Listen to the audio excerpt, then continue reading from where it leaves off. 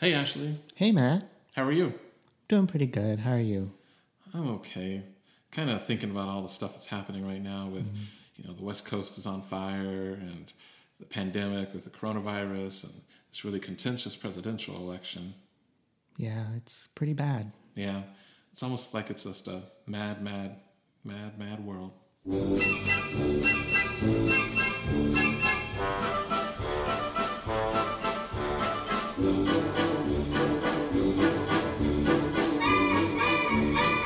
Hello and welcome to Mashley at the Movies. It's another edition of our Criterion series where we talk about a movie that's available through the Criterion Company, and they have a streaming channel, the Criterion channel, and they also put out physical media and DVDs, Blu-rays, and they take great care when they release something that they restore it so it looks really good. And they also have a lot of bonus features, so you can see interviews with the filmmakers and learn more about the behind the scenes stuff. So we've been doing this now for several months, and this month's edition is a 1963 film called "It's a Mad World," and Ashley is going to tell us about it. Yeah, so It's a Mad World is directed by Stanley Kramer, and it's an epic comedy. It's nearly 3 hours long, and it's full of famous actors and comedians from the time. People like Milton Berle and Ethel Merman and Mickey Rooney and Buddy Hackett, and the list goes on and on. And it starts off when there's a traffic jam because there's been an accident, and there's a guy who's dying on the side of the road, and before he dies, he tells this group of people who has gathered around him that he's buried this stolen loot somewhere under a big W. And the movie kind of is this madcap race that all these characters go on to find this money. And meanwhile, Spencer Tracy is a detective. He's following their progress. He's hoping that they'll lead him to wherever this money is located. And that's kind of the setup for this farce of a movie. What did you think of it? Well, we tend to pick out movies we like for this Criterion series, and I really love this movie. I saw it first as a kid when it was on some TV station somewhere, and then I've over the years seen it again as it's been on television, like on Turner Classic Movies, and now we have it on Criterion. And I've often wondered what would somebody who is not familiar with these actors, what would they think of this movie? Mm-hmm. Because I think a lot of it kind of rests on the performances and the charm of these particular actors. A lot of them have comedic chops, but also maybe our familiarity with them. Because, back in the day, I just based this on, documentaries I've seen about it, but, anyone who was anyone wanted to be in this movie. Mm. And some people talk about how they weren't asked to be involved in it, and they talked to Stanley Kramer about it. They were like, "What the heck, man? What's going on?" And he's like, "Oh, I'm sorry, it wasn't intentional. Just you didn't enter my mind or whatever. We couldn't fit you in." And there's a lot of really brief cameos that like the Three Stooges are in this, right? For 5 seconds, and so sometimes it's like, what would somebody who's not familiar with these people make of it? We're familiar with it because when we were younger and growing up and it was on TV, a lot of these actors were older than they are in this movie, but they were still either, they were still acting or they were still, had a career going in some form or fashion. Mm-hmm. They're almost all now dead. Yeah. I don't know. But that being said, getting all that out of the way, I love it. I think it works. It's silly. And it's stretched out, I think, probably too long. But it's a fun romp, as they say. Yeah.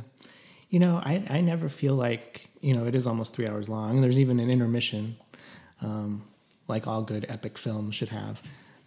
But to me, it never really overstays its welcome. In fact, I think it kind of picks up a bit. I think it drags a little bit in the middle, but then it kind of picks up again at the end. And I've always really liked the last third of the movie. But yeah, I think you're right. A lot of the joy of that I get from watching this is just seeing these familiar actors, all of these familiar actors, showing up in cameos, or even the main actors, just, being kind of goofy and silly. I don't know that the script is really to the level that it could have been. I mean, a lot of the jokes are kind of lame, and I don't know. They don't always land. But there's still just this pleasure of watching, these veteran actors do their thing. Mm-hmm. So yeah, I think that's a lot of the joy that I get from it. I noticed when we watched it this last time, there's some scenes shared with Spencer Tracy and William Demarest, who probably biggest claim to fame. He had a decades-long, film career, but his biggest claim to fame is being Uncle Charlie in the My Three Sons TV series. Mm-hmm. But they were in a scene together, and you just said, I really love those two guys. Yeah, I would watch any scene that they ever did. Spencer Tracy officially is my favorite actor, but I love William Demarest as well. They're just great together. Yeah. It's funny you mentioned the last third of it. That's like my least favorite part of the movie. Really? Well, so here's the deal. This is a treasure hunt movie. Yeah. And I love treasure hunt movies or TV shows. Mm-hmm.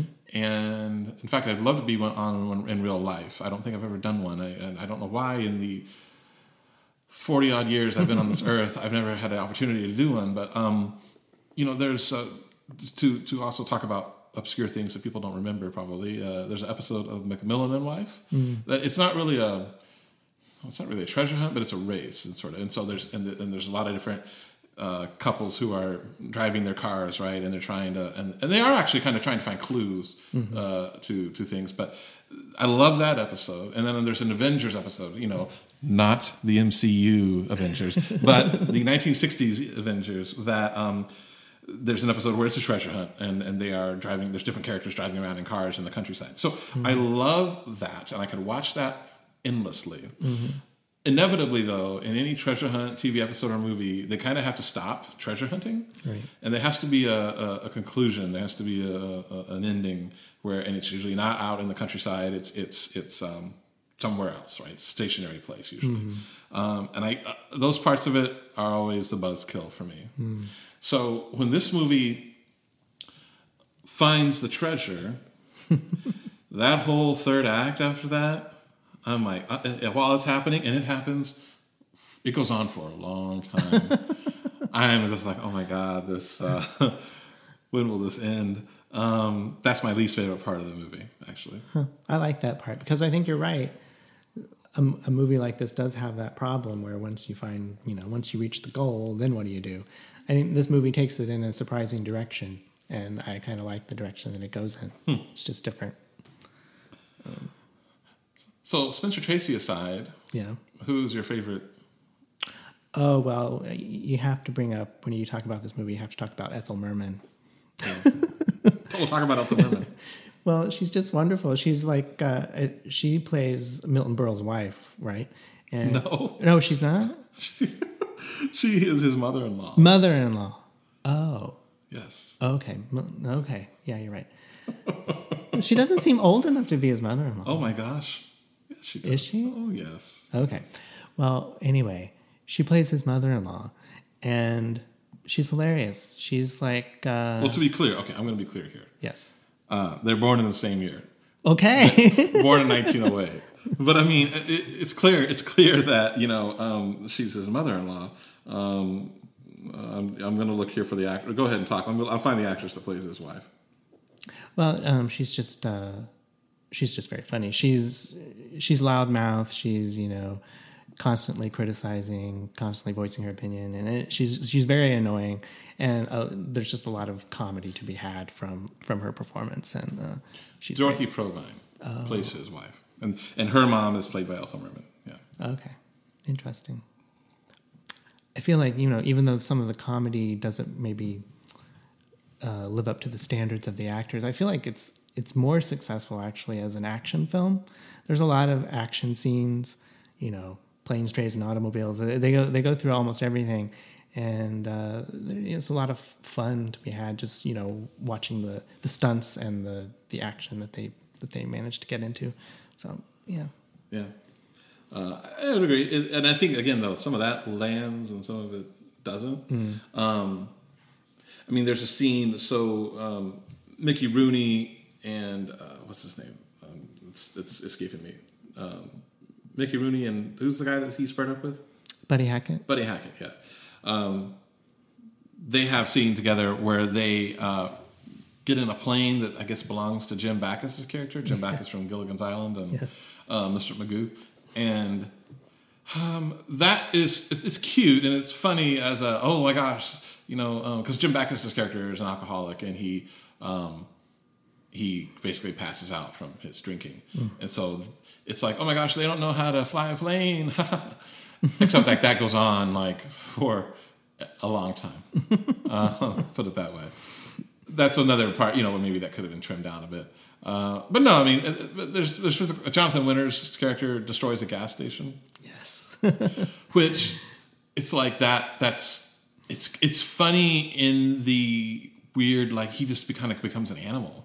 Yeah. Like he just goes on this rampage, and it's funny, but it's funny in like oh my gosh, like he's really going to destroy this gas station. I mean, it's almost surreal how easily this gas station kind of just falls apart. Yeah. But for me, Jonathan Winters has a lot of funny lines. I know we just talked about him destroying the gas station, but like when he delivers a line about Ethel Merman's character, I just love that line. Yeah. I love it.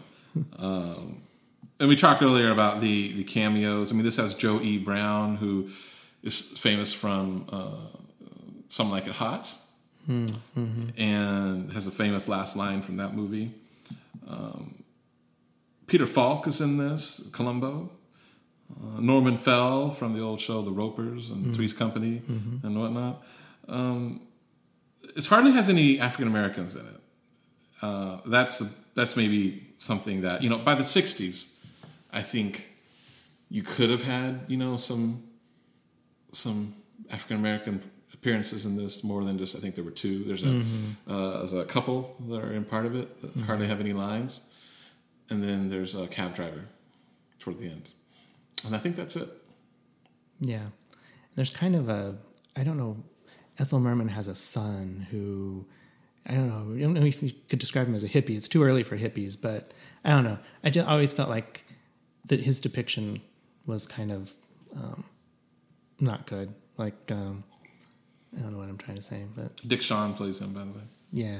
I don't know. He just seems kind of goofy and kind of this, he's like maybe the youngest actor in the cast, and he's just not looked on very favorably. He seems kind of flighty and...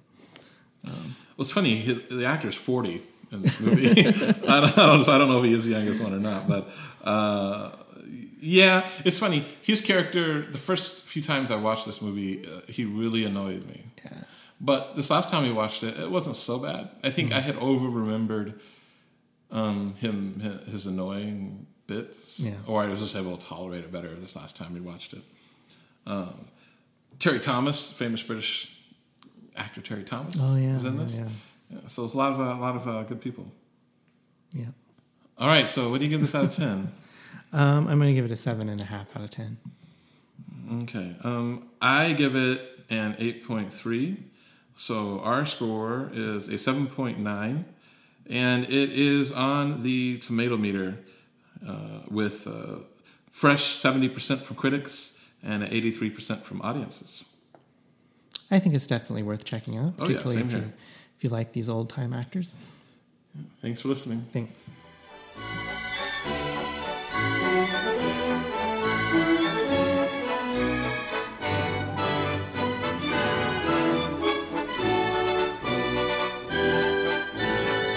It's a